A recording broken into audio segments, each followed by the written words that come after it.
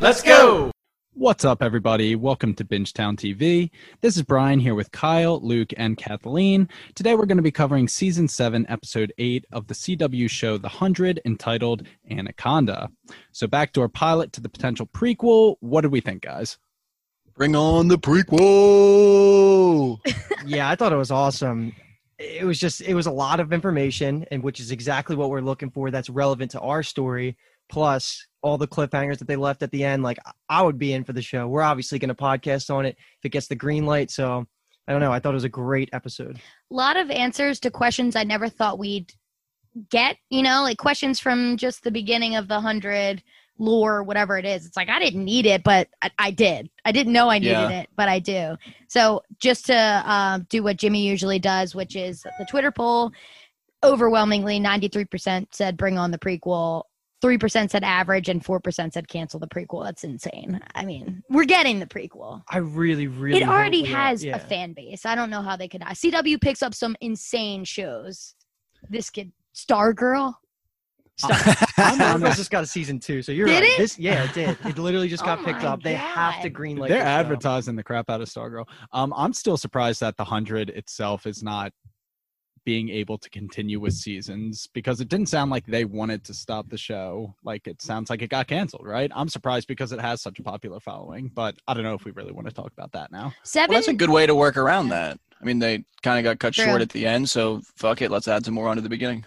They're just gonna do a good job of just all this world building that leads to where we would expect it to have, like, the history of the Grounders would get us to today. Yeah, I think there's so much there. That's what most of the celebs, a surprising amount of the actors on the show have tweeted something in support of the prequel, and a lot of them revolved around, like Lexa specifically, Alicia Debnam, Carrie tweeted, "I'm very excited that we get to look at the lore of the Grounders more and stuff like that." So I'm interested because it's an interesting culture. I mean, we're gonna get Rowan's ancestors, we're gonna get Lexa's ancestors, we're gonna get Lincoln's ancestors. Like, come on, we need this. This is so good for us. I hope Callie's a descendant of Lexa somehow, or Lex is a descendant of Callie somehow.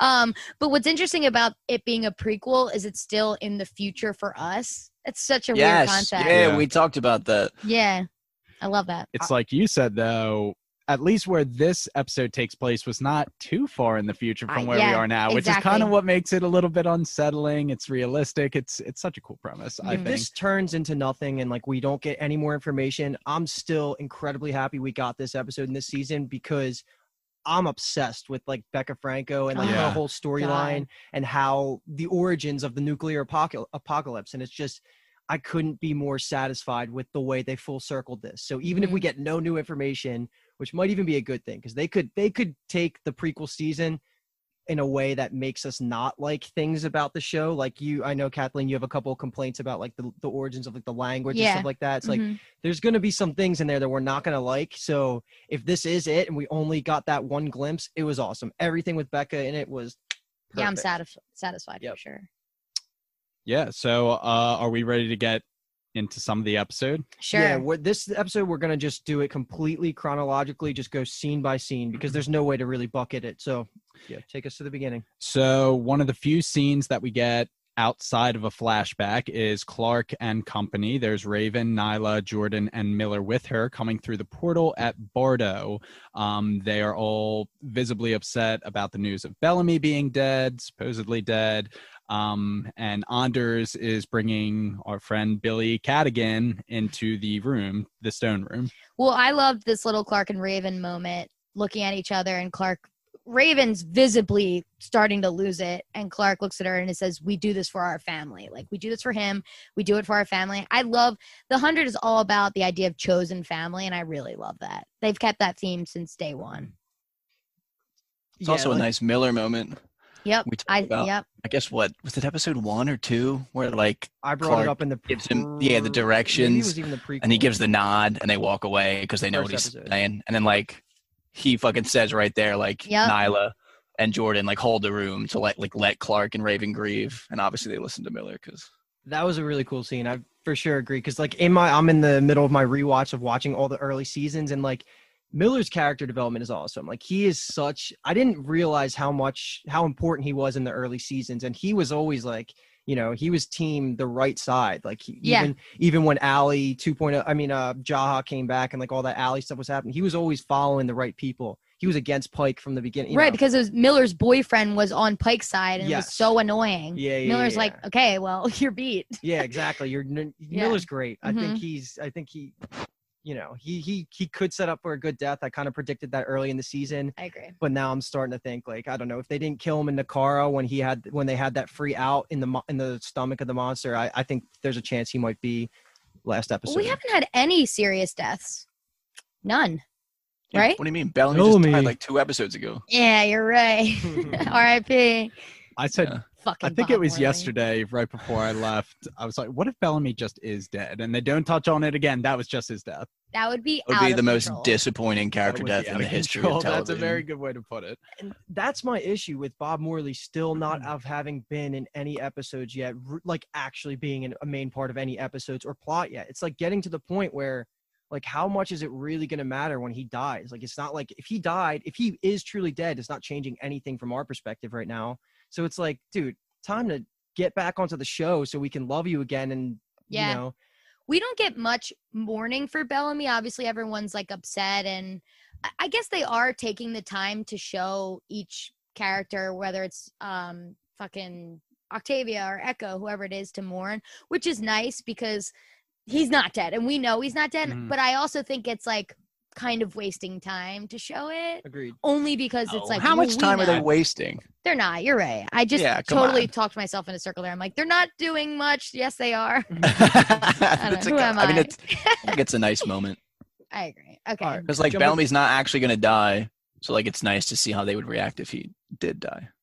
Yeah, and he could die in the end, but who knows? Oh, yeah, I guess that's... But come on. If they kill him twice, one time fake, one time for real, I think it would totally lack, like, the emotion the second time. True. You know what I wish? Like, obviously we know, which we'll get into, like, Bill Cadigan is, like, the boss, the dictator. Like, yeah, fuck him. But also, Anders is a bitch. Yeah, I'm so in that he's a bitch. Oh, while we were watching, I was like, this guy is just such a loser. Like, he will take any orders. It does not matter. He could be the leader of the disciples when Bill's asleep, but when Bill's awake, he's basically nothing. He's nothing. He's literally, like, even his whimpering face when Bill pushed him out the room later in this scene, he's just like, oh my God, what's going on?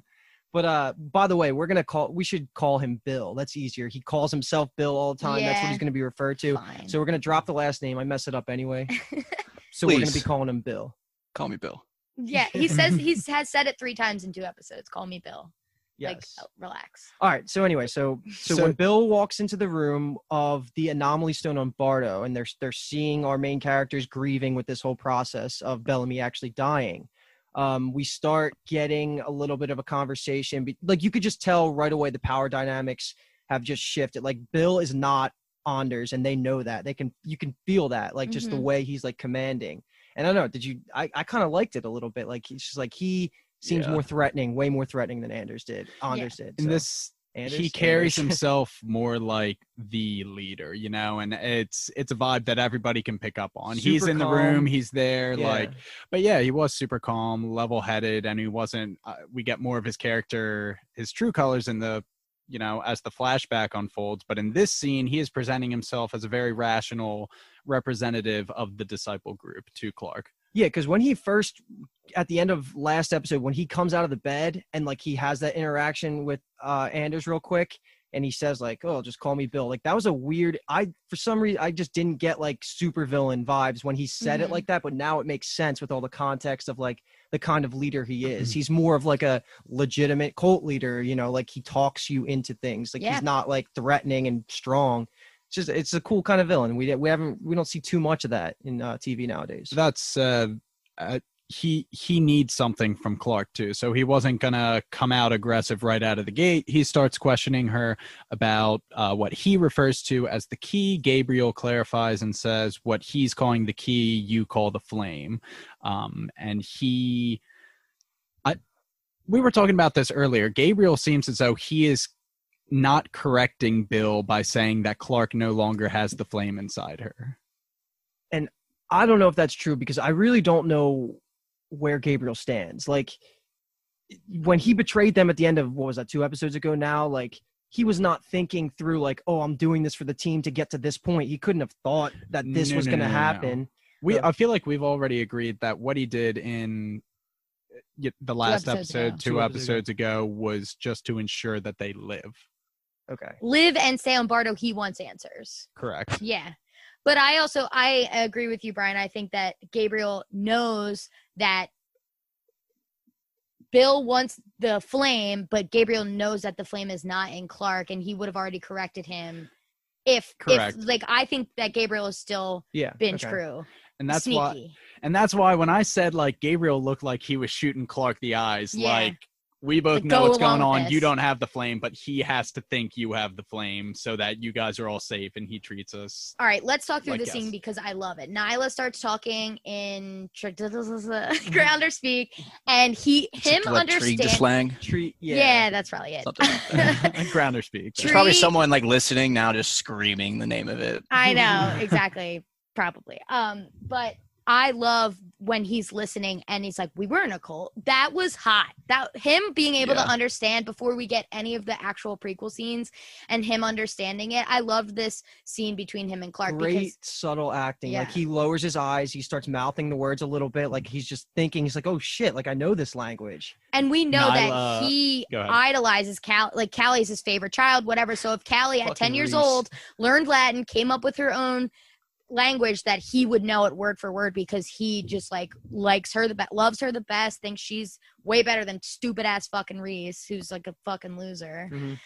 As far as we know. You save the Reese hate for when we actually get introduced to Reese. But real quick, the actual line that he picks up is when after Nyla and Clark have the interaction and Clark says like he's just like the crazy cult leader that basically created the bunker that one crew lived in.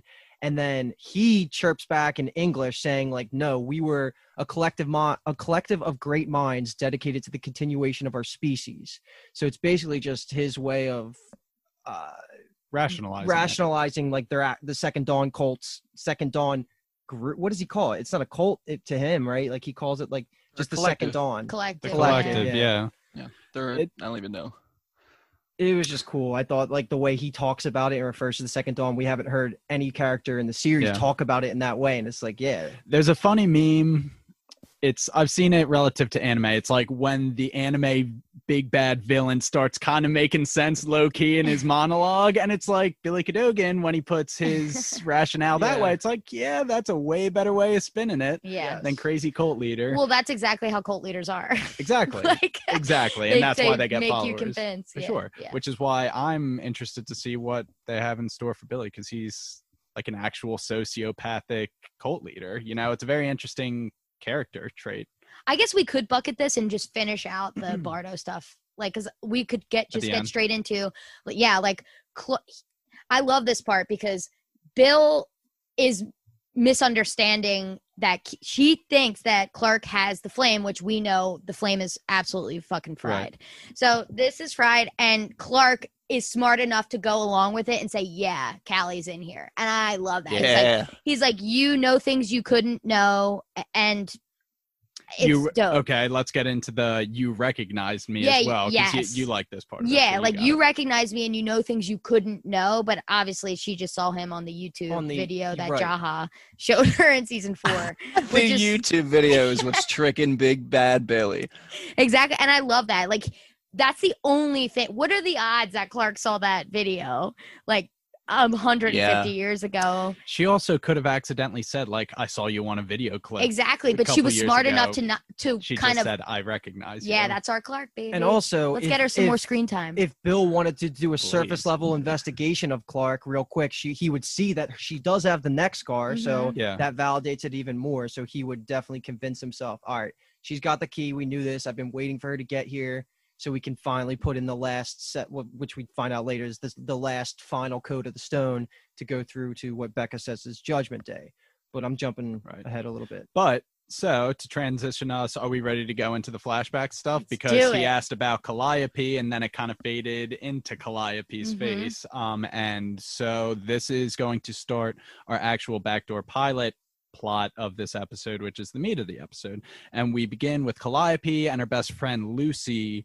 Calliope is stitching Lucy's head back up. She has a head wound. Let's go through just the news stuff that we hear throughout this episode. We get 11 billionth child was born in the Wayne County internment camp.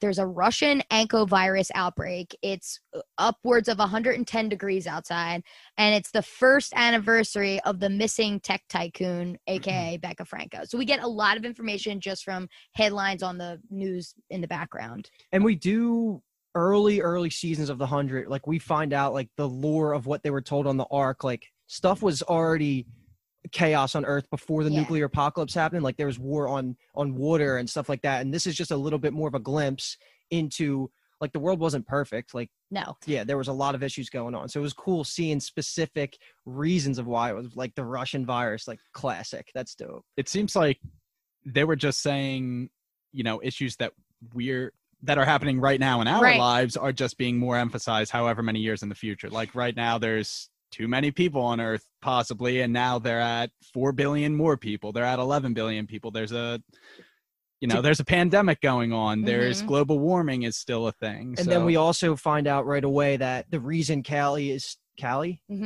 stitching up Lucy is because she was just at a peaceful. The news called it not peaceful. Protesting for environmental issues, and like Callie has like a little bit of a one-off line saying like it was peaceful, basically. Yeah. So this just feels exactly like what's going on in the real world. It's out of control. Like, they have all these scars because of police brutality. This was shot months and months and months ago. That's wild. That blows my mind. It's dropping at the perfect time for it to be culturally relevant. I'll say that. And it makes sense that they're tree crew. And we made a comment that on our closed captionings, it's spelled TREE crew. And we know that ours, as we know it in regular 100 lore, it's tree TRI. So it could have just changed in time, or the closed captioning could have been fucked up. But tree crew makes more sense if they're environmental, like. Yeah, that's KRU crew is way more badass. And definitely. And Lucy is wearing a tree crew, the symbol of tree crew, on her shirt before she dies. They're also smoking that sticky icky. Yeah, they are. Hold on, let's real quick, outside of like what's wrong with the world and stuff, let's talk about the Becca line real quick, because the news station does drop the information like this, that Kathleen mentioned it earlier, like the billionaire tycoon known as Becca, who has revolutionized pretty much all of the tech around the world, has been missing for a year. And she's presumed to be on the space station Polaris, which she owns, and basically we already know she's on there. So it's cool to know, like, like basically when she's up there doing her research, working on ALIE 2.0, like all this stuff's going on Earth, like, and the nukes haven't gone off yet. It's just cool, man. Like, if you guys do yourself a favor and go back and watch season 3, episode 7, because that is the parallel version when you see everything through Becca's perspective, and it just makes this episode amazing. It heightens it. It really does. It's perfect. I was trying to rationalize it, and the only thing I could think is like, what if Elon Musk just went missing for a year, and then people started speculating he was just in space, like, I don't know, thinking of a new Tesla or something. God. Like, that's funny crazy. You said that, because I was just about to say that Becca Franco is what Elon Musk wishes he was. Absolutely. So true. He's working on a neural net right now too. That's wild. Becca Franco went to Harvard. Yeah, but she's way cooler. Imagine a 10-year-old in college. Yeah, but she also wiped out 99% of humanity. So, all right, moving on. It was an accident. We forgive her. In time. But it is wild that she goes missing and she's in fucking space. Right. So, moving on, we get Calliope kind of talks to Reese in a hologram. Well, her mom comes in first saying, like, your dad, we get a couple dialogue character building there. Basically just being like, she's like, I hate dad. That sucks. Yeah. we get that. There's some strife where she is now deciding that she does not want to go to college to pursue this environmental. No, she already dropped out of college. Dropped out of college. Well, she's 18, so she would have been, never mind. She just changed her plan. She's not going to MIT. Right. So yes, now she is talking from her mother's insistence to her brother first, and then Bill comes onto the screen and they have a discussion with each other. Can you even imagine being important enough to have a code word that's like anaconda and everything, just your whole life changes in 1 second? Like, you have that already established. That's what doomsday people do, and a lot of times you never actually say the code word because it just doesn't come. But fuck, that was a hot scene though. Anaconda with that fear in the eyes. Yeah, I was like, her mom's whole like disposition changes immediately. So before the Anaconda gets dropped, we do have a back and forth between Bill and Callie, right? Is that where? Yeah, and that gives us a little insight. That's the writers gave us a little exactly or a relationship development between them. There's strife between. I think Callie is leading us to believe she's closer with her mom than her dad. She's always not really bought into this whole cult, quote unquote, cult collective leader dynamic that her dad has going on. So they.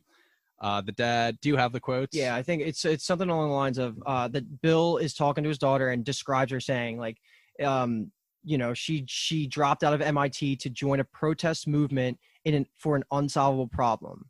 And then she chirps back saying like, well, at least I'm not like I have this one. Go ahead. This is coming from the vulture capitalist who traded his purchased credibility to become a prophet of doom. And so why that's important is because that gives you a little bit of an insight, at least for Bill's side, of what people outside of their family think of him. Like she says, like, prophet of doom. So people around the world know he was this rich guy that he just completely dropped at whatever he was doing in his life to start saying like the world's ending. We got to start preparing. So people around the world know Bill. Bill was like a famous, doomsayer.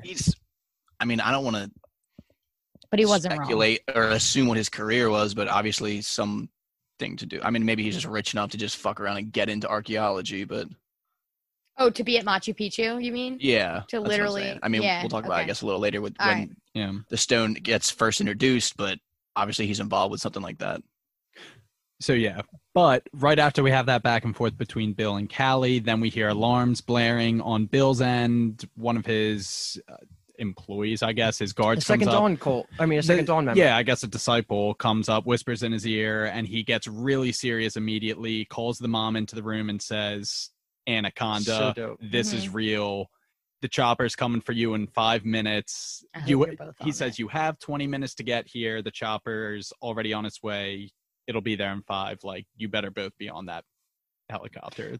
Absolutely. They go, they get the doomsday packs ready, and Callie's like, no, what? What are you even talking about? This is crazy. Like any normal human would react. And they're just leaving Lucy to die. But in a merciful way, she did the famous sedative in the neck for Lucy, the 100. For Lucy. And she's like, it's easier for her this way but it's like, bring her with you. I don't know. There are rules to the Second Dawn, I think, and Callie is way more lenient on them than Bill, obviously, or Reese, or even, I think the mom even respects the rules because she probably didn't 5 minutes ago when she didn't know, when she probably thought her husband was kind of full of crap, and now things are happening and she's starting to buy in. Well, let me bring this up. As far as a backdoor pilot goes, who did you buy the relationship between the most? I loved the Becca and Callie stuff, but of course Becca is now not going to be, at least in person, and we discussed this before, she could be in the Flame for the future, she could be in flashbacks, but she's not going to be a character moving forward that we're going to have like a face-to-face human relationship. The Lucy girl was like, I was buying in. I'm like, they're best friends. I'm in, and then she could still be alive technically. August grew on me a little bit after he popped the dude in the face at the end when he's like, remember that was a good. Yeah, that's he's going to be the best friend. Of, like Finn 2.0. Yes, I agree with kind that. of, and totally I don't like. I don't know. Love interest and stuff. Maybe I just don't like that his name is August. Oh my god! Wait, Finn 2.0. Am I about to fall in love with August? Yeah, truly. You better not grow his hair out. Well, his girlfriend dies this episode, so he's single, Kyle. I'm just letting you know. But anyway, yeah, they want this to come to series, so I was surprised that they did that because there wasn't much relationship building in this episode besides with her and Becca, and of course that doesn't work out. And I think that was by design because if it doesn't get picked up, they didn't want to waste any valuable time in the final season of the main show building up a relationship that would not pay off, right? Even if they're... Go ahead, Kyle. I just think it's wrong to say the only relationship being built is her and Becca because I feel like her and her dad, that's like a very serious, like we get a decent amount of information, like they have multiple back and forths, like we know exactly where they both stand in relation to each other. I hate to get into this right now, but I hate Reese, but as far as Bill goes, I love him as a big bad for the final season, season 7 of the 100. But do I feel like dealing with Bill throughout the prequel too? I don't think he will be in it. Yeah, that seems trash to me. And then Kyle, if Luke is right and Bill is not in the prequel, then it's like, okay, if they built character building or relationship building, that's not going to carry on into the prequel. So I just mean as far as like, wow, I could watch these two in a series. Like, I don't want to see Bill for the rest of. And that's the thing, because like they have such a limited amount of people that can literally be alive. Because everyone that at the end that was in the bunk, we're jumping ahead a little bit. Hold on. We'll talk. We'll have this conversation. We'll bring it back up at the end. Okay. So keep trucking through these scenes. Yeah. Okay. So the next scene we have is Callie and the mom in the helicopter. Yes, on their way to the bunker, and we see one of the missiles land. Essentially, what the sirens meant was that missiles were in the air. Mm-hmm. And I think Callie, actually backtracking a little bit more, asks, how does he know this? Like, how does he have the inside scoop? The mom says he doesn't. There are like a bunch of very well-connected people that are just freaking out right now, and he's picking up all on that. going to their own bunkers. Yeah. Right. Okay. Yes. Yeah. So I believe that this means that there is 1 Second Dawn bunker, and then the rest are other wacky cult doomsday people just on their own doing in fucking Egypt, right? And Mount Weather. Yes, and the thing about Mount Weather is I was doing some digging on Mount Weather, because of this prequel and stuff.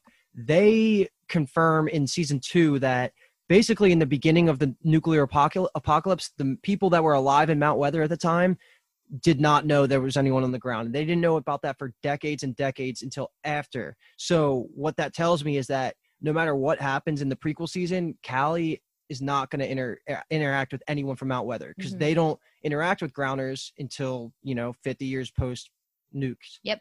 So that means they're off the table. Go ahead.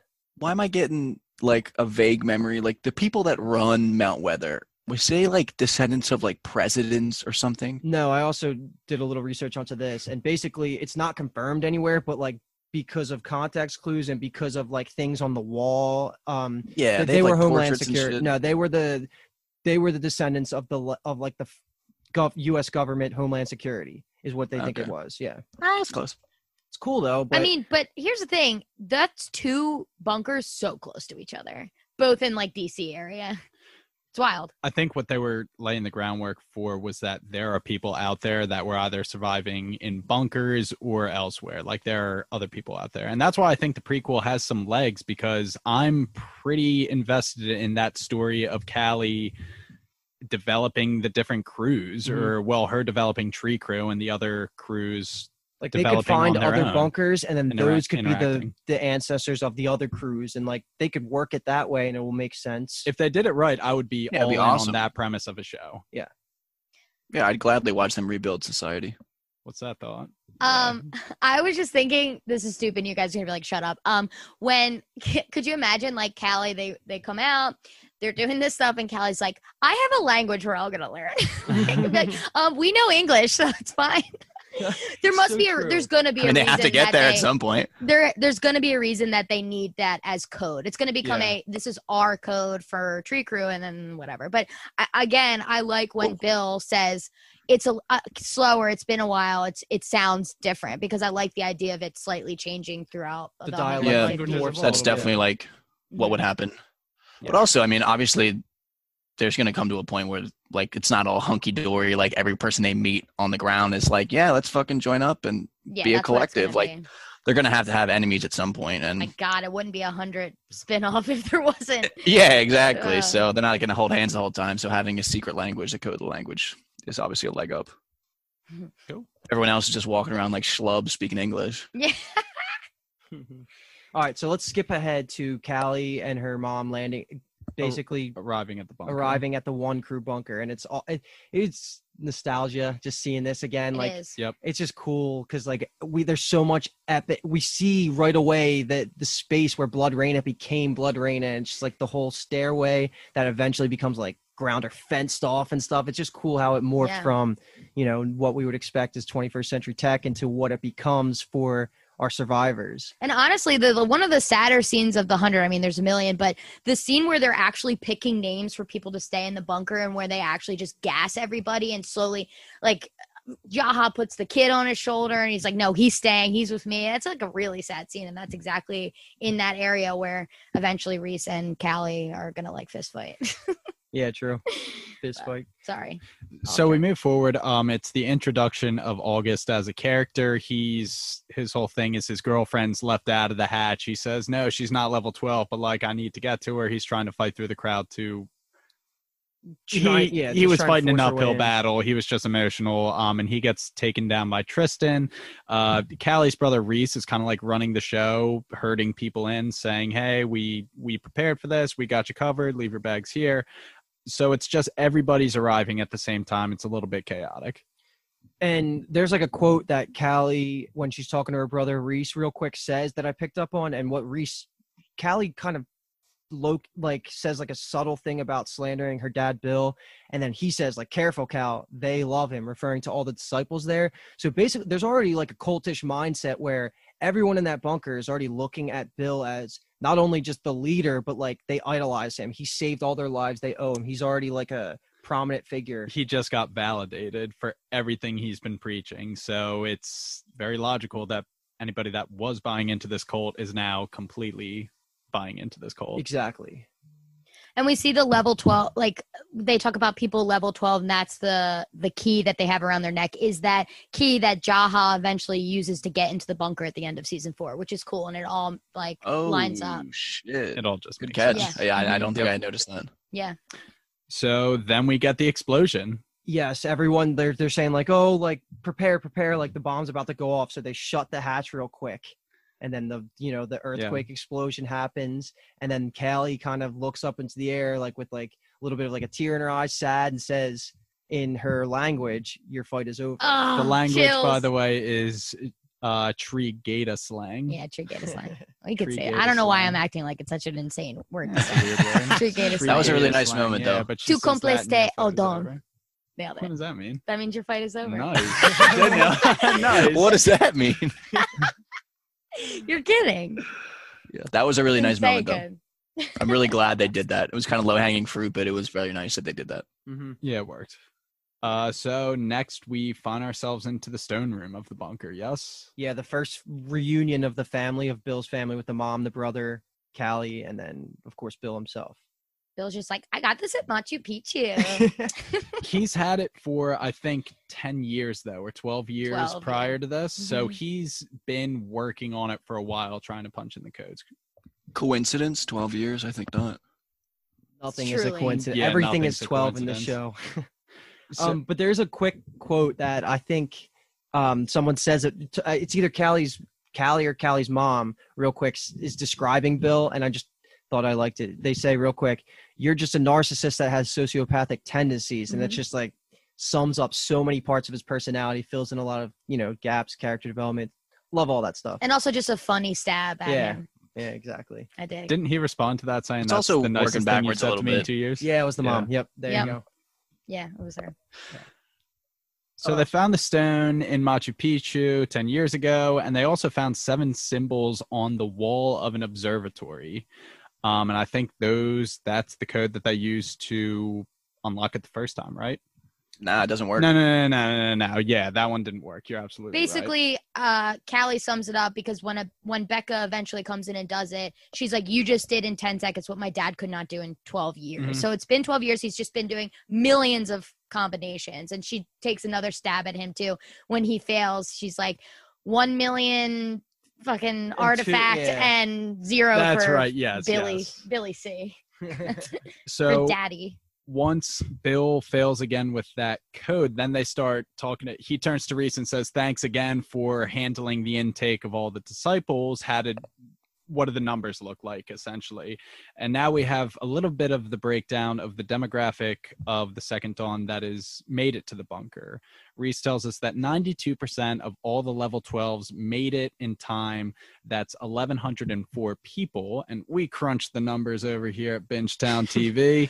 92% of 1,200 is 1,104. So there were, in total, 1,200 level 12 people in the Second Dawn, which I thought was cool. Yeah. It all makes sense. Correct me if I'm wrong, and I feel like I asked this when we watched last night, but doesn't the mom say it's by design? The number, or making the it number only 92%? Isn't exactly the total amount. Because doesn't it say, because like they're like, oh, like Reese says like we've redone the calculations for like the resources, and doesn't Bill say like your mom's already handled that? Like, no, he's like, your mom's smart, like she knows that it has something to do with resources. Reese is like, we recalculate it to see what that, meaning we don't have the full 1,200. What does that do for the resources? And I think they mean like the mom says we accounted for not all 100% of people were going to be here in general. Like that would be insane if all 1,200 people actually made it. So like the resources they have are fine. Reese brought up like, is that going to be a problem? She was like, no, we got it covered. And his dad's like, she's a smart one. Mm-hmm. Also, I'd just like to say that every time Bill and Reese interact, he just throws him just enough love and props to like keep him stringing along.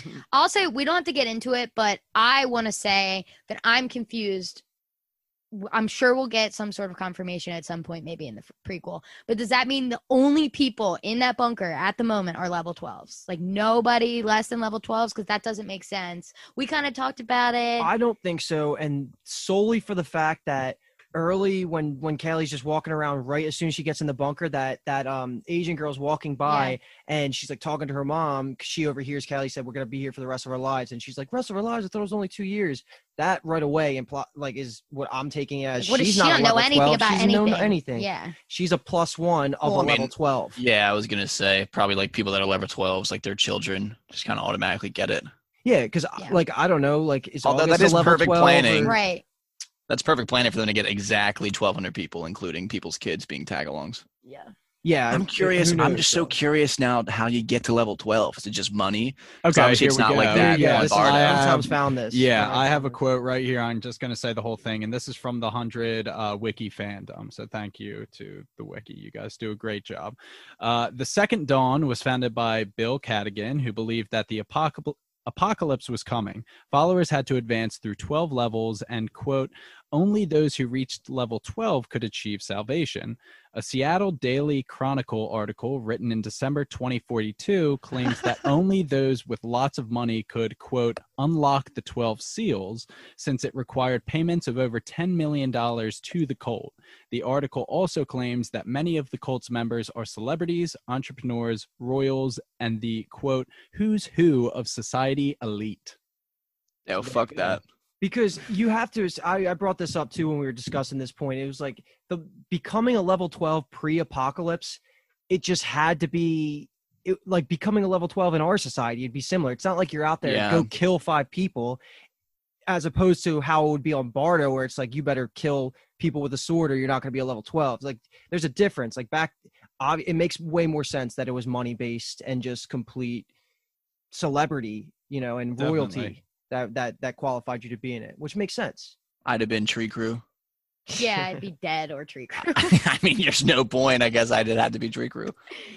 But all right, so last point on the 1104 number in the bunker. That number and knowing that it wasn't to full capacity is what triggers the transition to the next scene, where Callie finds out right away that there's room for 100 more people. She just starts sprinting towards the hatch to be like, okay, we got to get more people in here. Because she even ends up telling, I think it's August, right? Says like, there's more room. Let's do this. Like we have 100 more space or 96 August more spaces. had incapacitated Tristan and was trying to get his girlfriend through and runs into Callie, who he expects would stop him. And she's like, no, let's do it. Yeah, because we got room. So yeah, fuck Tristan. But I will say, I take it back. I liked August too. They had some good moments. I'll stand on August. You were gonna love this guy right away. Of but course. Like he had, I liked him too. I think the I will like him. Beanbag Scar, whatever that was. Yeah, they do bond. And for those keeping score at home, this is the first time Tristan is knocked unconscious. Yeah. Honestly. Yeah. Was. But then Reese like comes Kathleen in. would fight the drugs off. I would. But no, this is when, so they're gonna go up and then Tristan comes back to life, right? Yeah, he comes back to life, points a gun, and says, I won't shoot a cat again, but I'll shoot August. She's trying to talk him down and says, well, Reese would. And Reese is like, what? What would I say? And she's like, come on. It's about to boil over. And then they hear like actual screams coming from the outside of the hatch. And they both kind of get taken away by that. And then Reese comes in with several other disciples. But also real quick, we do know, is it Reese or Tristan that says to Callie, he's like, your dad even said, like, we can't, even with the radiation suits, we can't go out there for a year. Tristan says that. Okay. But the reason, okay, perfect. Tristan says that. So when we do get our time jump in a second, we know, takes place after 2 years, we know that they've been leaving the bunker for a full year then, because they had to wait that full year before the hazmat seems casual when we see them. But exactly. I want to say a quick little parallel to Clark holding Bellamy at gunpoint at that hatch and being like, do not, because Octavia was out there. He's like, I don't shoot me. You're going to have to shoot me or I'm leaving this damn hatch. One had one. Damn, Bellamy got to leave. Actually, like Clark just was like, "Fuck, okay." Yeah. Clark ain't shooting Bellamy, but same hatch. I like it. I dig. And then, any more points before the time skip? No, I'm good.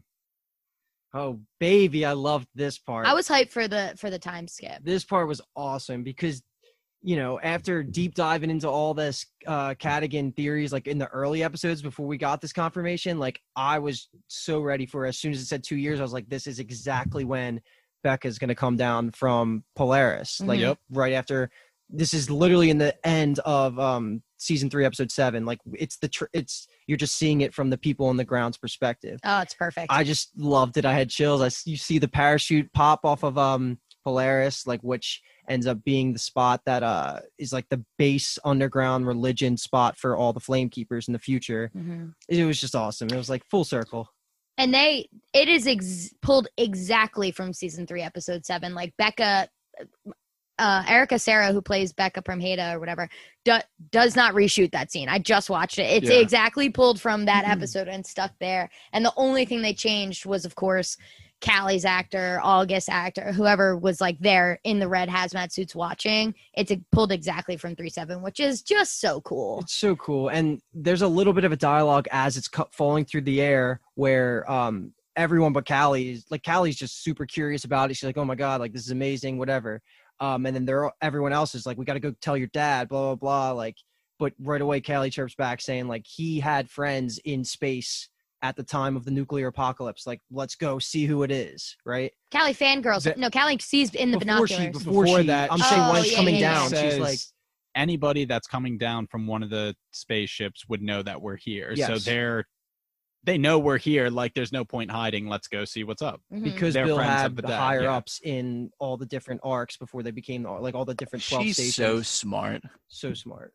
I like her a lot. Callie is really, Well, we talked about this while we were watching right before this, that Callie is so smart throughout the whole episode, where smart in general, obviously she was going to go to MIT, but smart in the way where she knows her dad's a fucking sneak. She knows not to tell her dad certain things and to keep things from him, and she just knows better than this like one-track minded, she's not blind, single-minded to the point of recklessness, just asshole. She sees through the emotions and kind of understands the underlying, not politics of it, but kind of like politics of it, Yeah.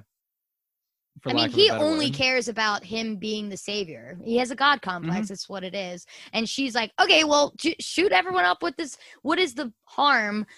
Like the idea of Becca coming in, which we'll get to in a second, and being like, let's make everyone a Nightblood. And he's like, no, can't do it. She is the only person that we've seen that has checked Bill on his God complex, meaning Reese kind of just follows his dad no matter what, because he's, he wants his love. Bitch. The mom seems also like a follower. That's something we skipped over. Who's sympathetic to Callie, but Callie's the only one at this point that can safely like check Bill when he's getting unleashed, if you know what I mean. We skipped over this like good line I like where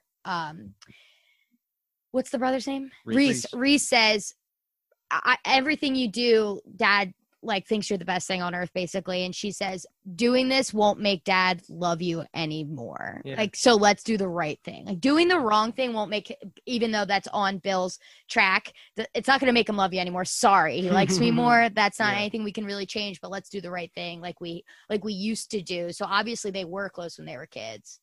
Sucks. Even their names like show that he loves her more. Like her name, Calliope, is like the wisest muse in Greek like mythology, and then it's just that. Reese. Reese. And then there's like, Reese. like Calliope, like the name is a muse who presides over eloquence and epic poetry, and then Reese.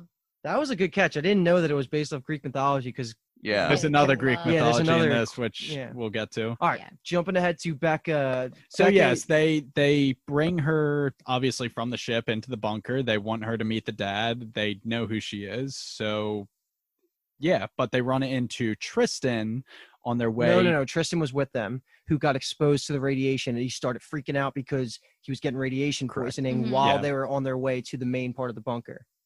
So he's seizing. Callie says, Reese, run, go get help. And it's Callie and Becca over Tristan, who is seizing from acute radiation poisoning.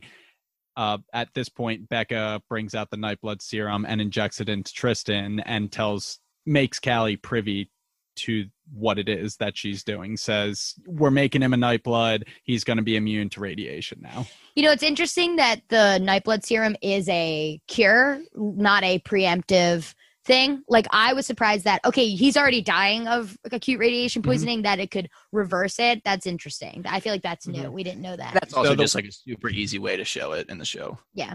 The way it makes sense, because they've said before how it works is that it metabolizes the radiation better. So even when it's already in your body, as long as you're not, it obviously can't bring you back to life. But if you're already in rough straits and you're still alive, if you get that stuff in you, it would metabolize what's already going wrong with you, I think. So that checks out. Yeah. I would say. And for those keeping score at home, this is the second time that Tristan is incapacitated.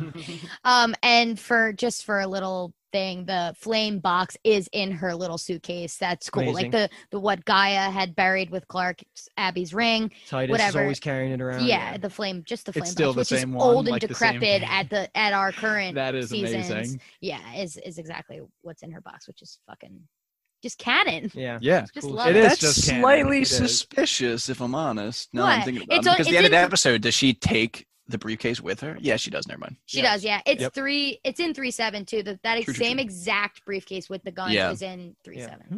That's okay. Cool. So right after I keep wanting to say Allie because I'm watching the Allie season because it's always Allie. So Becca, after curing Tristan, or at least putting the Nightblood in her, she starts hearing like this. I'm sorry. Right before that, Callie, just another nod to how smart she is, immediately says, "Don't tell my dad or brother about this. Keep this between us. This whole Nightblood serum. I'm like, they can't know about this. This is so our secret." Smart. Yep. I love that Callie just undermines her dad because fuck Bill. She knows better. I mean, she knows him better than almost anyone, basically. Yeah. So yes, but carry on. She like can look at him objectively because like her mom, I guess, has like maybe slight feelings of love, but Callie's just like, yo, fuck this guy. That's not even possible. Bill sucks. I know, he does. And his hair is just ick. Anyway. I mean, up until this point, he's kind of doing something not terrible. I actually don't. I made the point of saying this when we were watching it. After this next commercial break, before we see Becca and Bill interact, I was like, I don't know how I'm going to walk away from this episode thinking I hate him. I want him to die for the actual characters. But now, I mean, obviously it turns up. Any interaction with Becca. Heel turn. Yeah. It's awful. It's so bad. Yeah. But yeah, so she hears this screeching almost in her ear. It's obviously the flame. When she gets up to the anomaly stone, she knows exactly what to do, which is an epic scene. It's like I said when we were watching, it's the best anomaly stone graphic, just visual that we've seen. I was getting parallels between Becca and Gabriel because she's like just smiling, walking up to this stone. She was like, it's harmonic. Music is mathematics. The power. Yeah. Like she was just like so excited to be learning so much information about something she knows nothing about. And that reminded me of Gabriel, and we did get the actual word confirmation at this part about what Kathleen just said, that it's the flame was the reason doing it, because we know that it heightens whoever the flame is in, it heightens their senses. And they dropped the line about their dog that they had to basically get rid of because the dog had better hearing. It could hear the small vibrations of the anomaly stone. And obviously now we're seeing Becca can as well, which we already kind of knew, but that's now triple confirmed that that's why Bill wants it on Bardo, so he can start listening to the stone. Yeah, so we go on a break after that, And then we come back. They're kind of just talking about the stone and what they want to move forward and do. And we kind of have these clashing ideals between Becca and Callie against what Bill wants to do. Well, Bill wants to jump right in, and Callie's like, Callie and Becca are both like, how do you know where you're even ending up? Is it habitable? Like, can our bodies travel through this? Amazing questions. Yeah. I loved every part of it. They're asking the right things. And then I think we get a line drop here before the science line quote, whatever. Callie says something about the suicides, right? Saying like 20 suicides and twice the amount of attempts in the past 2 years. 2 years. 2 years, yeah. So whatever. Basically, they settle on Becca saying like, "Come, we can't just do this. We need to like do the math, do the science." And Bill says that we can do the science, and Becca says, "Okay, let's do the science, but that could take years." And Becca obviously having way higher intellectual capacity with the flame and stuff. It's like, why would you go against what she's saying? She just activated this for you. It's like you're just going to jump in and just hope you're going to an atmosphere that's breathable and no radiation. Like, what the fuck? Well, this is at exactly. This point, yeah, go ahead, Guy. I mean, it's been so right when we get there to the bunker, he fails to do anything with the stone. And now it's 2 years later. I'm sure he's fairly desperate to do something to make something happen so they don't have to live in this bunker for the rest of their lives. And this is exactly when Becca is like, let me put the serum in everybody so they don't have to live in a bunker. And he's like, absolutely not. Yeah, he wants to be the guy. Yeah, that shepherds them to be that boy. World. And then that's when she comes back and says, well, maybe this is a way, like, we have to restart this world. We're not trying to go somewhere else. I don't know. I like that line a lot. Yeah. That was smart. And also, I said it out loud that it could be that's our end game for the 100 in general, is a return to Earth. So what you're smiling about is Luke separately came to that same conclusion. No. I was laughing because Kyle brought that point up and I was talking to us earlier. Oh, okay. Gotcha. Yeah, that was what you were talking about. That is. Wait, I was like, you guys laughing at me? Like, I thought it was a good point. What was it? What did he say? I love the point. That the end game could be that they come back and try to repopulate Earth. Clark and them come back to Earth and I mean, it seems to be in general overall themes like Callie and Becca are presented to us as the morally superior, like their way. It seems to be like the audience is supposed to agree with it. I agree with it. And generally, the ending of the story, we hope, is somewhat happy. And I think that would be a nice way to follow that theme.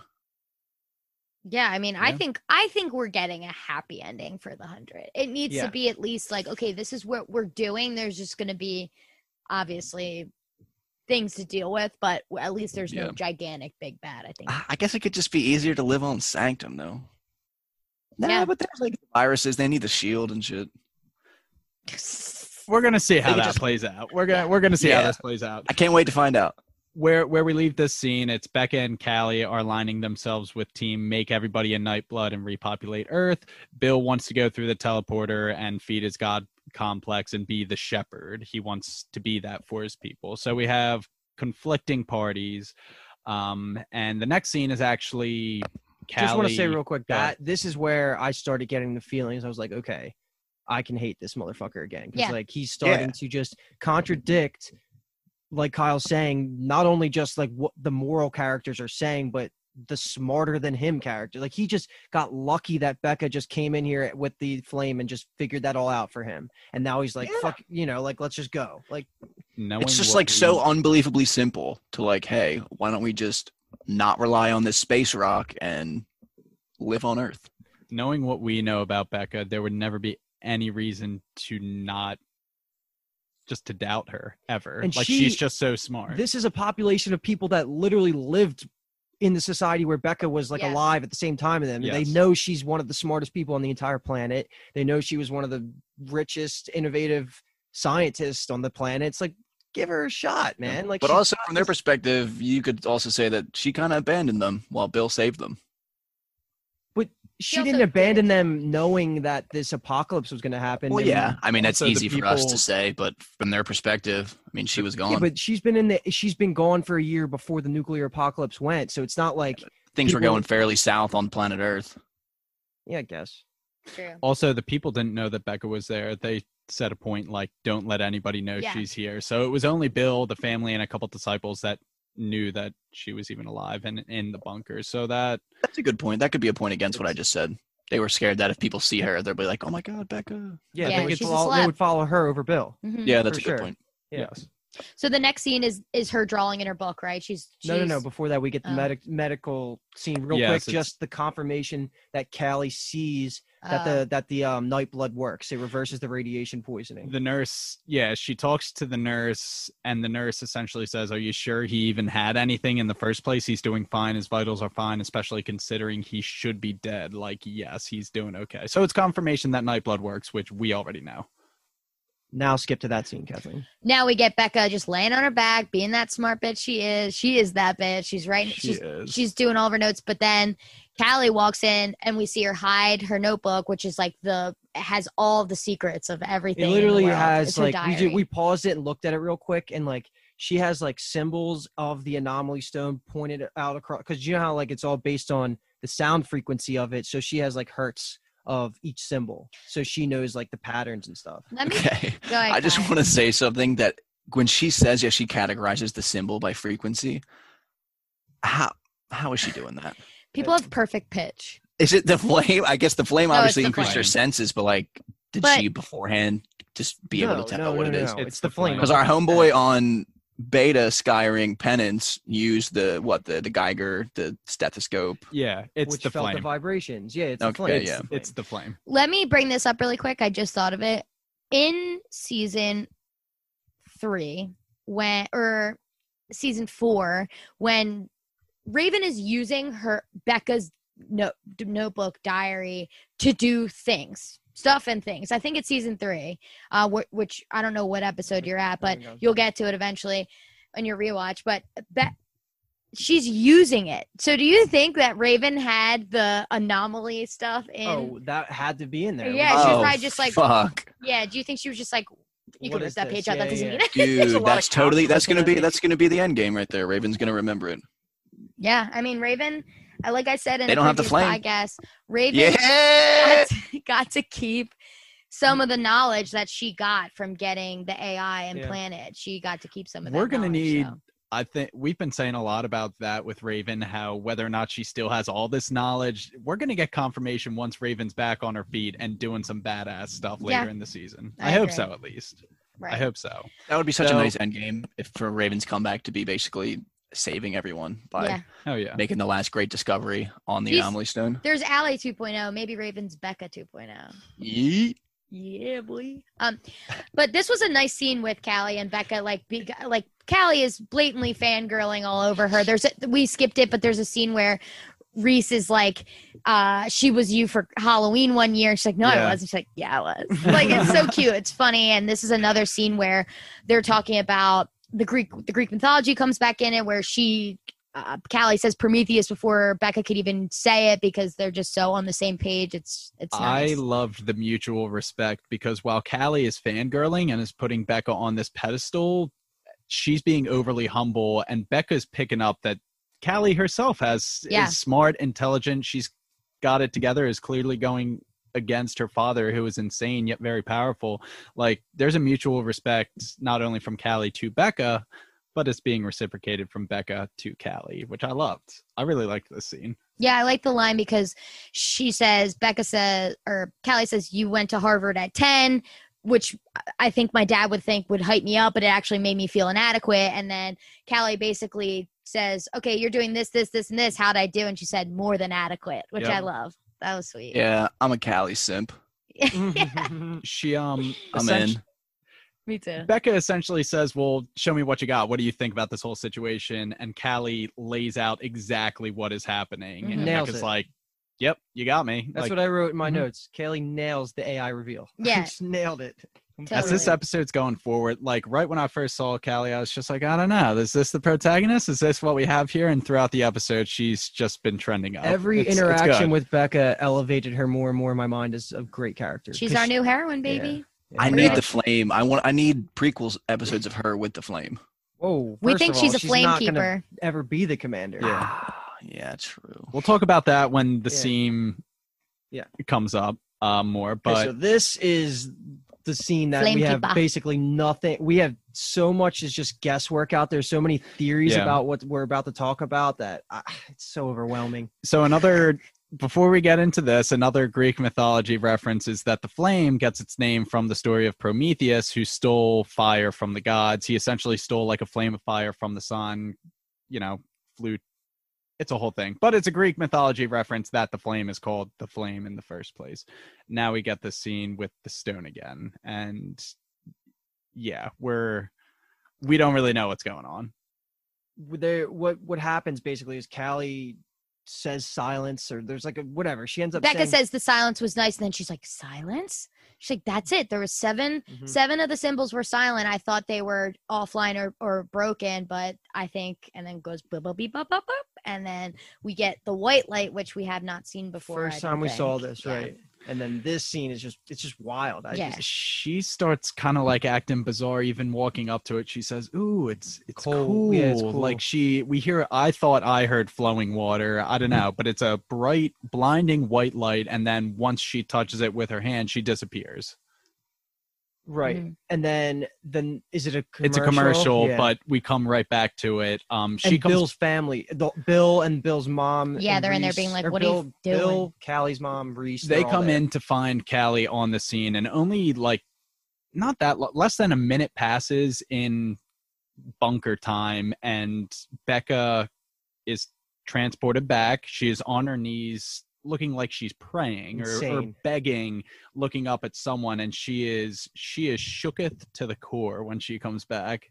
She is. She looks like she's begging for her life or begging for something. And something that a lot of the fans were picking up on is her reaction to wherever she just was so similar, eerily similar to a more wild version of when Murphy last season died and came back to life. And he was like freaking out about what he saw. So like a lot of fans are starting to think like maybe there's some connection there, because it even gets further confirmed. I mean, the theory gets a little bit stronger when Bill starts asking her questions, and she says, what is it? It's Judgment Day. She says like right away, she's like, we're not ready. I have to shut it down.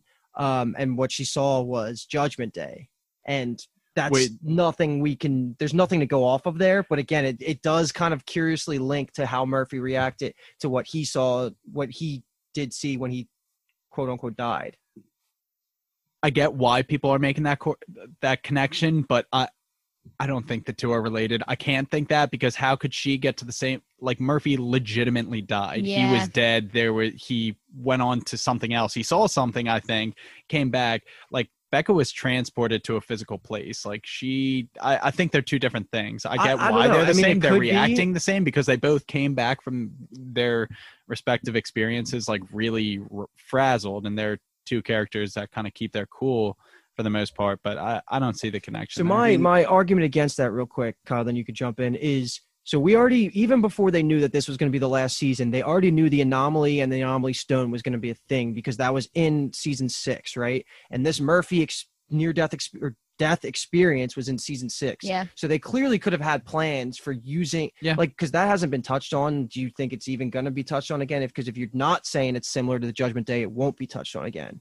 But if it is, it's going to make that scene back in season 6 have way more power. And it just adds more context to like, what if this white light does symbolize what happens after death? And that's the final episode. We're going to find out what that is. But I don't know. It's just a cool way that they could wrap this series up in like a mindfuck kind of thing. Okay. Yeah. That made me more likely to believe it.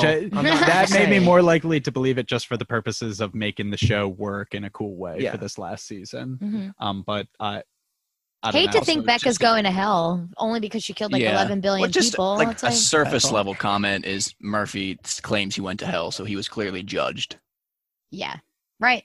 And it also doesn't need to technically be hell. Like, I mean, it could just be death, just like magician style. Everyone goes to the same place, but Marina thought it was hell. But like, it could just be everyone's going there, and it just kind of sucks. Yeah. When you die, I don't know. Everyone's just bowling. Everyone's trying to be immortal, and that's why Bill's trying to just dive right in that. I don't know what his end goal is, but his end goal is to go to Judgment Day. So, yeah, but when she says it's Judgment Day, none of us are ready for it. I feel like once she says it was Judgment Day, that strikes a nerve with Bill. Like that was something he was expecting her to say. Like he was like, I'm ready for it. Give it to me. I'm ready for it. And she says, especially not you. You're not ready for it. Talk about a hit to his ego. He's like, fuck you. I was so upset with Becca for saying that because she should have picked up on the cues from Callie and their past interactions that you shouldn't, even if you truly believe like Bill's the last person that needs to go through there, you shouldn't do what, like she like kind of just poked at him basically, right? Don't say that. Yeah, don't say that. You're just she's not superhuman. She just had a clearly traumatizing experience. Yeah, it's true. She's not thinking like, okay, let me just massage this. Oh, that's a good point. Let me just massage this man's ego. Exactly what she is. All right, let's get to is the next scene when Becca's tied up. Yeah, so in this scene, Bill says, Reese, take her to the box until she wants to change her mind and help us get back to Judgment Day. And he says, I will be the one to save us, not her. And then we go to the box. As the scene's ending, Callie real quick grabs Becca's case with the Nightblood serum in it. Yes, correct. So that takes us to the box. Becca is locked up in, I guess, a prison cell. Tristan is coming to give her water, says, you've upset a lot of the higher-ups. You've made a lot of very important people mad at you. And then for those keeping track at home, this is Kyle. Time number 3 where Tristan is on his ass again. Callie sneaks in and sedates him, and Callie and Becca get to have a discussion. Fucking Tristan put that water on the chair where she couldn't reach it. And I was like, you dick, you actual dick. Because the first time I watched it, I was like, oh, was she not going to drink it because it was from Tristan? And now she's drinking it. And then I just realized he put it too far away. I'm like, what a fucking ass. She's been in there for days. She looked like the least he could do for saving his life is give her water. He literally says, I know you saved my life and all, but nah. So bad. Tristan sucks. Next time I see Tristan, it's going to be the 4th time he's incapacitated. That's not bad. So we get a lot in this Callie-Becca conversation. Callie says, we don't have a lot of time. Half the kids are with us now. Some of their parents too, meaning that Callie behind the scenes has been injecting a lot of the people in the bunker with this Nightblood serum. There's a clear time skip. Becca is shaken up. Her lips are all chapped. Like she's been in there. It hasn't been like a day. Yeah. Like it's been some time. 5 days, right? Is that what it is? Did they say that? Seems like that's quick that Callie's moving and injecting people and getting a squad together. All you gotta do is she does people. Like 5 people seconds, in the next scene. Yeah. I'm just saying, like, I don't know. Obviously, word has to 2,000 spread. doses in that thing. Just a little.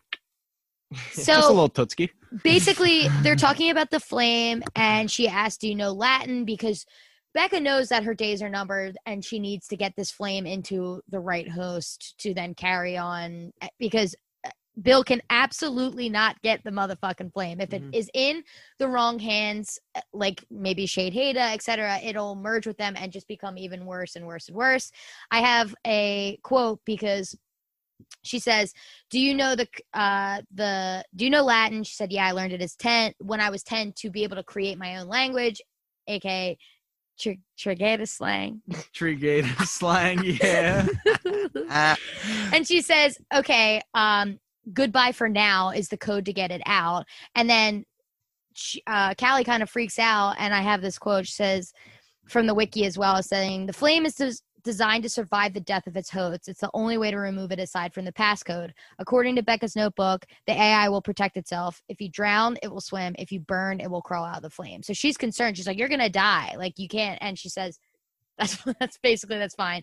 You have to say goodbye for now in Latin. It'll take it out. And we know from season 3 or 4, I can't remember, Ascende Superius, which means seek higher things, was the code in that season. And we do also find out, I think it was last season, season 6, that you can change the code. Josephine did it. I said Josephine, but I don't know if it's Josephine off the top of my head. Do you boys remember who changes the code? No. I meant to look it up, but I forgot. But somebody changed it. I think it's Maddie changes the code because Clark's like trying to get it out of her when she's Shade Haida, basically, when she's being a fucking brat at the end of 6. Yeah. And she's like, Ascende Superius, and she's like, I changed it. Yeah. Not Josephine. So, that's another little thing we could look forward to in the prequel season is to see, because it's obviously going to change. The code is going to change in between now and the beginning of. Well, weirdly enough, on the wiki, it says that Ascende Superius activates the flame and Kia Nunk Vale, I think. She never ends up saying it, so I'm just making basically that up. When the flame keepers are holding in their hand, they say the Superius thing, and the arm starts sticking out, and then you put it into the neck of a Nightblood. Yes. Yeah, but for all I know, Ashende Superius both activates it and takes it out, like both ways, but I don't know. But essentially what this whole scene is Becca laying it all out on the table for Callie to be the flame keeper. She says, these are the laws of the flame. You need to find a suitable host. Essentially says without the blood alterations, it will liquefy the nervous system of the host. It's just saying find someone with night blood and someone who's deserving of this, because it's going to, it doesn't just give them these powers, it amplifies what's already there. So make it a good person who has this blood alteration, and yeah. And it's cool because we did know that a couple seasons in, you find out like that is what it is. So they just have been super consistent with that. Do they ever try to put it in someone who's not a Nightblood? I feel like that happens one of the guards. No, so in season 4, I want to say, the fucking loser from Mount Weather that gets out is who they Emerson. They put it in. They have them dying. In the one of the bunker or the arc things. I'm saying this in such crazy ways, but Clark puts it in his neck knowing it'll kill him, because it's like you're talking Trigata slang right now to Kathleen. Yeah, take the hit. I hate it. Where were we? Okay, so that's it. Then we skip right to the Becca burning, because like that's the end of the scene. An insane reaction. And what I said is, I don't care. You cut that fucking thing out of Becca. They don't know that if you take it out, it's going to kill her. Like, you try and keep her alive. No matter, even if you get the flame out, she has knowledge that is worth keeping alive. You don't just burn her. Bill's irrational. I think it's Bill not only doesn't like that she's disagreeing with him, it's also that she's a legitimate case to take over his following. Yes. People would follow her if she was given a flat platform to lead. I got a question. So Bill wants her gone. Who's present at the burning? Like, does everyone know that this is happening? No, I think it's just a few disciples in hazmat suits watching. Yeah, like we said earlier, they just low key burn her. Reese was there. Reese was for sure there, and Callie was for sure not there. Yeah. And then I guess all of Tree Crew knows it's happening. Let's talk about the theory that's going around, because I like it. I hate it, but I like the idea of it, is that Reese is going to be the commander, which I don't like. But I like the idea that, I mean, obviously when we get this, somebody's going to become the commander. And you would think, like, with Maddie's drawings, it's from the perspective of the commander, because obviously Maddie is seeing what the former commander saw. And I just like that idea. People are saying it's Reese. I don't like that, but. Well, it wouldn't have to be what she's seeing in that moment from Becca, because Reese, how would the flame know Reese's past memories, or does it only know things after it's in you? Ooh, that's a good question. I would think that, if Lexa puts the flame in when she's 13 or however old she was, younger than that probably, and then Clark puts it in, I would think that she would have Lexa's memories pre-flame as well. It could just be like you're basically downloading your whole brain's into that code into the zeros and ones. I would say. Yeah, so including memories, everything. I think so. That makes more sense, because that's how they kind of try and break it down. So it has to be that, because nobody was there for Becca. Becca herself was there. Becca was there. Yeah, but the drawing is of Becca, is it not? You're right. It is. I mean, it's kind of hard to say. I tried to Google all of Maddie's drawings, but there's not. I guess Becca's like right in front of it, so it would just be. People are also saying, like, you can make the argument because they emphasize Reese's helmet right there. Like, you see Reese's hazmat suit and him like looking like, oh God, am I even doing the right thing? People are saying, like, it could be Becca's reflection. Maddie seeing Becca look at Reese's reflection to see that, you know. I like that better. That's interesting. Yeah, I like that, because I don't want dropping hints. They're dropping hints all episode, though, that he has this innate goodness inside of him that his dad has corrupted, and it's obviously Callie's fight to turn him back to, you know, the good side. And he's obviously, like, we end the episode with his dad sending him out saying, get the AI at all costs. So it's going to be him out there in a wasteland pursuing Callie away from the dad. Dude, he can't be loyal to Bill anymore. He just watched him kill his mom. I think we just wrote the prequel. That was it. That was the end. We just wrote. Sorry, guys. Spoilers. No need for the prequel. Well, that's something that we could find out the end of the season. now we have the scene where we are in the final scene in this bunker where Callie and crew, aka Tree Crew is what we will eventually call them, I assume, are trying to exit the building. How do we get stopped? Just by the disciples. They're like disciples come in. Well, it's them coming back with the AI in his hand, right? Yeah, because they just burned Becca, so literally they waited for her body to burn away and took the flame. Yeah, and I was saying this is probably the corniest scene. It just wouldn't have happened that way. I was joking where it's like they might as well have played rock, paper, scissors for the flame. Like, I'm like, oh, let's handle it like when we were kids. Like, what were we going to do? But I will say that her shooting him in the arm was so badass. I thought it was awesome. Yeah, Callie baits him into this, like, childish thing, and Reese is probably just like, I'm like a... They referenced the childish game in the first hologram. Tap out. Oh. Yeah. In the hologram thing when... Yeah, they do. They say that. Cool. I didn't catch that till the second time, obviously, but it was cool. But yeah, so they were saying, like, whoever taps out first gets the flame. And I can't believe that he is like, everyone's staying down. And then when she gets him down, basically he quote unquote taps, everyone's like, just let her go. It's like, what? Yeah, it made she has the gun. Do they have? Does the guards even have guns at this point? I don't know. I'm not sure, but loved the shot in the arm though. It was so good. She goes, that was. He says, "You just shot me." She was like, "That was for Becca," and then pistol whips the shit out of it. An awesome scene. I need to pistol. Yeah, she's a badass. And then she does what needs to be done. Her first thought is playing games. To shove the Nightblood serum right into his neck and bounce, which I guess because makes she loves sense. Him. It's his brother. Yeah. It's her brother, and I don't know why she wouldn't just inject her mom. Yeah, because the mom is right there. So dumb. Yeah, really. It took her more time to say no, I don't want it, and refuse it than to actually get it. True. I think that's just a plot point for the prequel because basically you're gonna have to save her. Well, she's fucked now. She's gonna put a hazmat suit on and try and track him down. Well, the whole thing is right now, the whole state of the bunker is basically Bill's ready to go. They burned Becca. They have the flame. They're just going to go through the portal and figure everything else out later.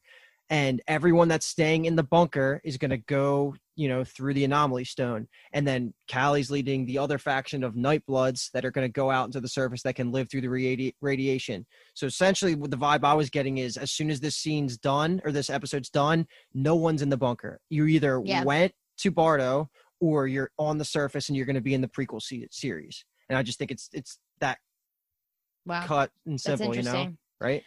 Well, I'm not sure about that, but I don't want any of the Bill stuff. So I'm down with anyone who is now on Earth is our prequel. Yeah. Because I don't want any of it. I want the Bardo stuff to end with the season 7 of the 100. And the reason I brought that up was because the mom was telling Callie that she didn't need the Nightblood serum because she wants to go through the door with the dad. That's why she was like, which dumb. Why would you not assume that? Just take it anyway. You're going to space. Anyway. Radiation space. Exactly. It doesn't make any sense. But the mom saves the day. She gets the door closed because they can't open the hatch until that inside door is closed. Airlock, Yeah, but it is dumb, but they're setting it up for an eventual mother-daughter reunion like an Abby Clark. Abby and Clark are separated for 7, 8, 9 episodes, and then you get this like emotional reunion even though Clark's like, fuck you mom, you killed dad. I bought into the relationship between Callie and the mom, actually. Me too. I love it. And they're setting it up by not giving her, it's going to be an even more epic reunion for the prequel when they do. Definitely. But I'm not like Luke mentioned that he's not sure that the mom's actress signed on to the prequel. Well, the prequel's not even a thing yet, so maybe she was listed as like a guest actor on this episode, and that's what people took. I don't know where that came from. Quick question: if the prequel gets picked up, do they literally just air this episode as the first one in the future? No, that's such a good point. No. What they basically do for any time there's a back. I was doing some research into other shows. What they do is 90% of this episode will just be the pilot episode of the prequel, but there's going to be a couple other scenes they're going to refilm and put it in to make whatever the future is, because they don't even know. Exactly. How could they know? Exactly. Okay. So a lot of it is going to be repeat, but then there's going to be, of course. So Bill will be in it, I guess. Hopefully that's it. But they will take out the Clark bookends. Like he's totally not going to be just in the first episode of. I completely agree with Kyle. You think he's going to go to come on? No, you guys. He's now like the mastermind, making moves from the bunker. Yeah, but his whole thing is he's done with Earth. He wants to lead. Oh, I mean, the human species. He's been in Bardo for 1,000 years or whatever. So that's true. They dip. Yeah, it doesn't make sense for him to come back. They could. Well, yeah. Now that I'm thinking about it, didn't they just he sends asleep. Reese and Tristan out, and then he's like, "All right, yeet." through the portal. We're supposed to be assumed that I say Bill spends a couple years on Bardo training people, making sure they're all following him and he's the leader. And then he's like, now put me in cryo and wake me up when my son gets here with the flame. Yeah, he doesn't look older. I mean, you can say Octavia is obviously he couldn't survive. He couldn't older. survive that long. Doesn't look that no, much of course older, not. So I think that's what it's going to be. He's just going to wait on his son to bring the key, but instead of his son bringing it, it's Clark who he thinks is bringing it to him. Wild. Yeah. I think now we're in the final scene, right? The final scene of the prequel, we get a couple minutes of Callie and Tree Crew walking on the outside of the bunker, like on the actual scorched earth. And one of the things she does is she starts lighting a fire, right? And then I think it's August that comes and says, like, what are you doing? Like, people will see it. And she's like, I want that to happen. She's trying to alert the Ark that there are people still there, which is Ark cool. or people around to say, hey, if you're alive out here, come. We want we'll help you. You'll help. Yeah. And then we get this cool transition fade that's like fading out of Callie and into Clark, but there's the scene where their faces are on the screen at the same time. And I'm like, those are our heroines, baby. Those are our girls. Yep. I love it. So then this is when we get Cadigan saying, is Callie in there? And she's like, yeah, she is, but that's not how that works, bitch. Like, she just pulls the gun out. I love that scene. I was like, fuck yeah, Clark. I love when she takes action. I miss her like that. I do. I miss Clark. But then we get the scene where she's like, show me my friends. And he's like, I can't give orders to people who aren't in the room. And she's like, Gabriel, go get them. Like, what? Yeah, like, all right, cocksmack. Yeah, exactly.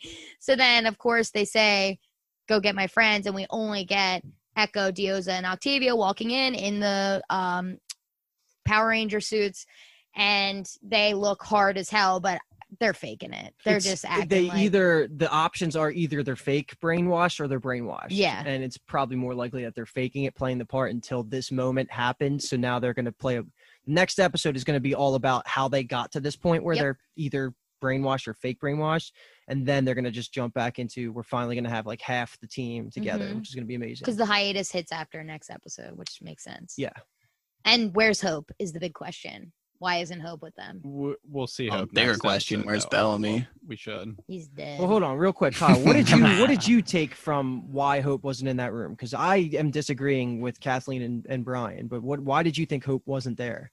I'm gonna be 100% real with you. I have no idea why she's not there. So I think that Hope is just straight up not there, but Luke thinks that it's because Clark said, "Where are my friends?" and Hope is not her friend. No one in that room knows Hope is alive or ever was existed. So I didn't see the purpose of why they would have brought him in. Hope wouldn't just be like, "Yeah, you guys go." Yeah. Hope would be with that group. Seems overly deliberate. She said, "Bring me my friends." She could have said, "Bring me." That just meant bring me the people that align with the Sanctum.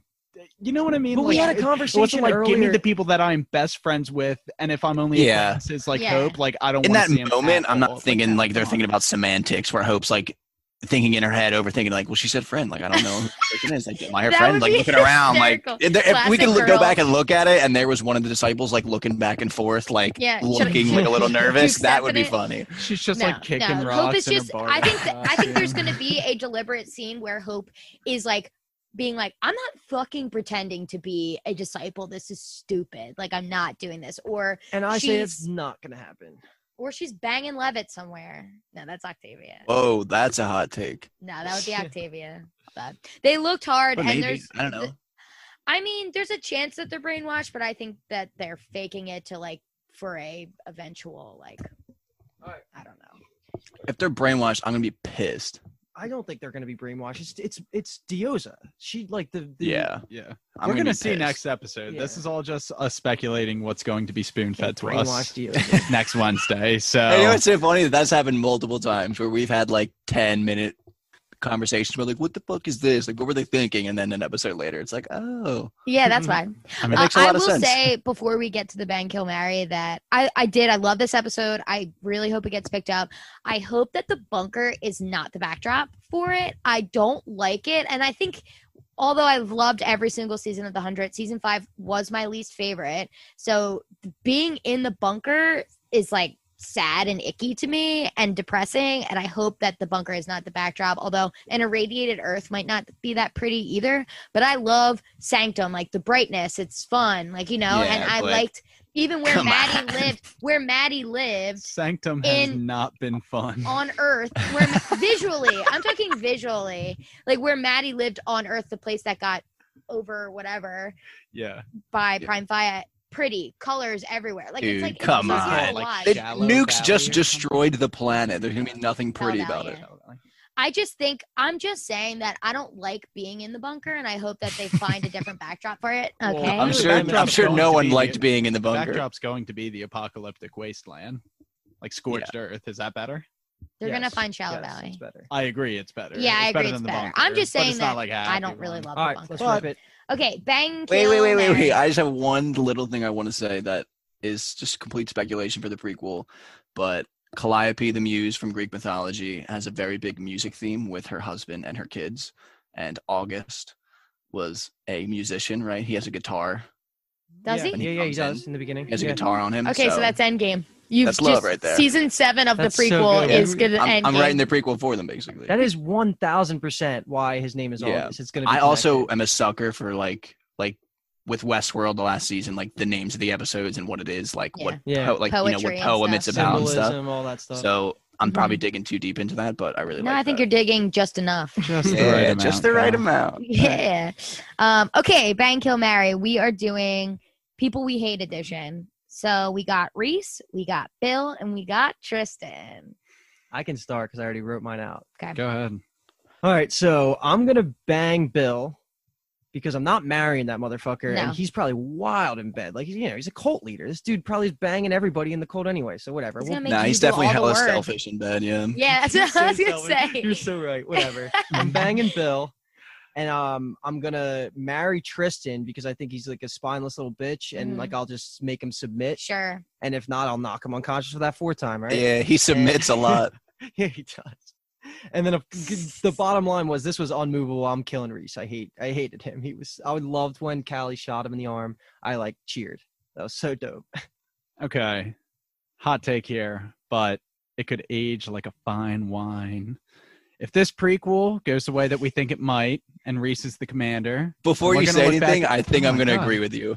I think I'm about to take the words out of my mouth right now. I'm going to marry Reese. Yeah? I'm doing because that if, in hindsight, in 3 years from now, if we look back and he becomes the commander and everything and has this great redemption arc and becomes a badass, and I want to be able to say, yeah, I married him back when, started from the bottom. Now we're here, married to Reese. I'll bang Tristan just because, I don't know, he's younger than Bill. That would be funner in bed. And Bill's a cult leader. I'll kill him. He's a bad guy, bad dude, bad hombre. Yeah. Get out of here. Get out of my life. Get out of my game. Go ahead, Kyle. All right, I'll step in. So I am going to marry Reese because while he is definitely just like somewhat of a bootlicker for his dad, I think the reasoning behind it, they give him depth and like emotion that he just... I like that. He's just looking for love that he's been neglected his entire life. Yeah. Clearly, Callie sees and has experienced a goodness in him that, come on, I'll bring it out of him.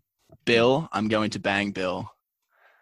Not That's because insane. I think he wouldn't be selfish in bed, but I think the pillow talk afterwards would be awesome because he's crazy. Tell me all about Machu Picchu, Bill, please. Spin me a tale about the end of the world. Yeah, exactly, please. And then clearly... Tristan wasn't even on my radar. Yeah. I totally should have banged Bill.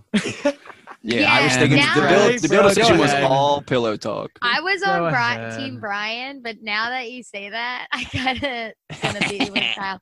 Same. When I saw hologram Reese, I was like, this is my boy. Like the minute that popped up on the hologram, I was like, okay. That's the only scene where he didn't disappointed. Suck. Yeah, exactly. But I do think he's getting a big redemption arc. Of course, he is. Handsome man. Yeah. And you're right. Like he's just looking for. You accept the love you think you deserve. Like you just gotta give him that extra love. He's thinking New York. Perks of being a wallflower. And then I am going to kill Bill. I can't. I got fuck Kill him. Bill. He's disgusting. And then Tristan will just like get a quick bang and then he'll pass out and I'll just like give him a good punch in the nose. So me and you did have the same. Yeah, I'm Team And Brian. you two had the same. No, you didn't. All right, No. you guys are just I weird. took the road less He traveled. married Bill. Right. He married Bill. I married Tristan. Oh, you did? I can't believe that. I'm scared. You married Tristan? She's the easy. I hate Reese, and I'm not boy. marrying Bill. That was my rationale. I love that we're like, I'm not marrying him, okay?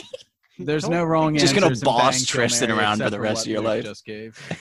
Yeah, I agree with that. I think Mary and Tristan has been the worst bang kill Mary take of the season. I'm in. We'll look back on that. We're gonna piece them all together. See if that holds.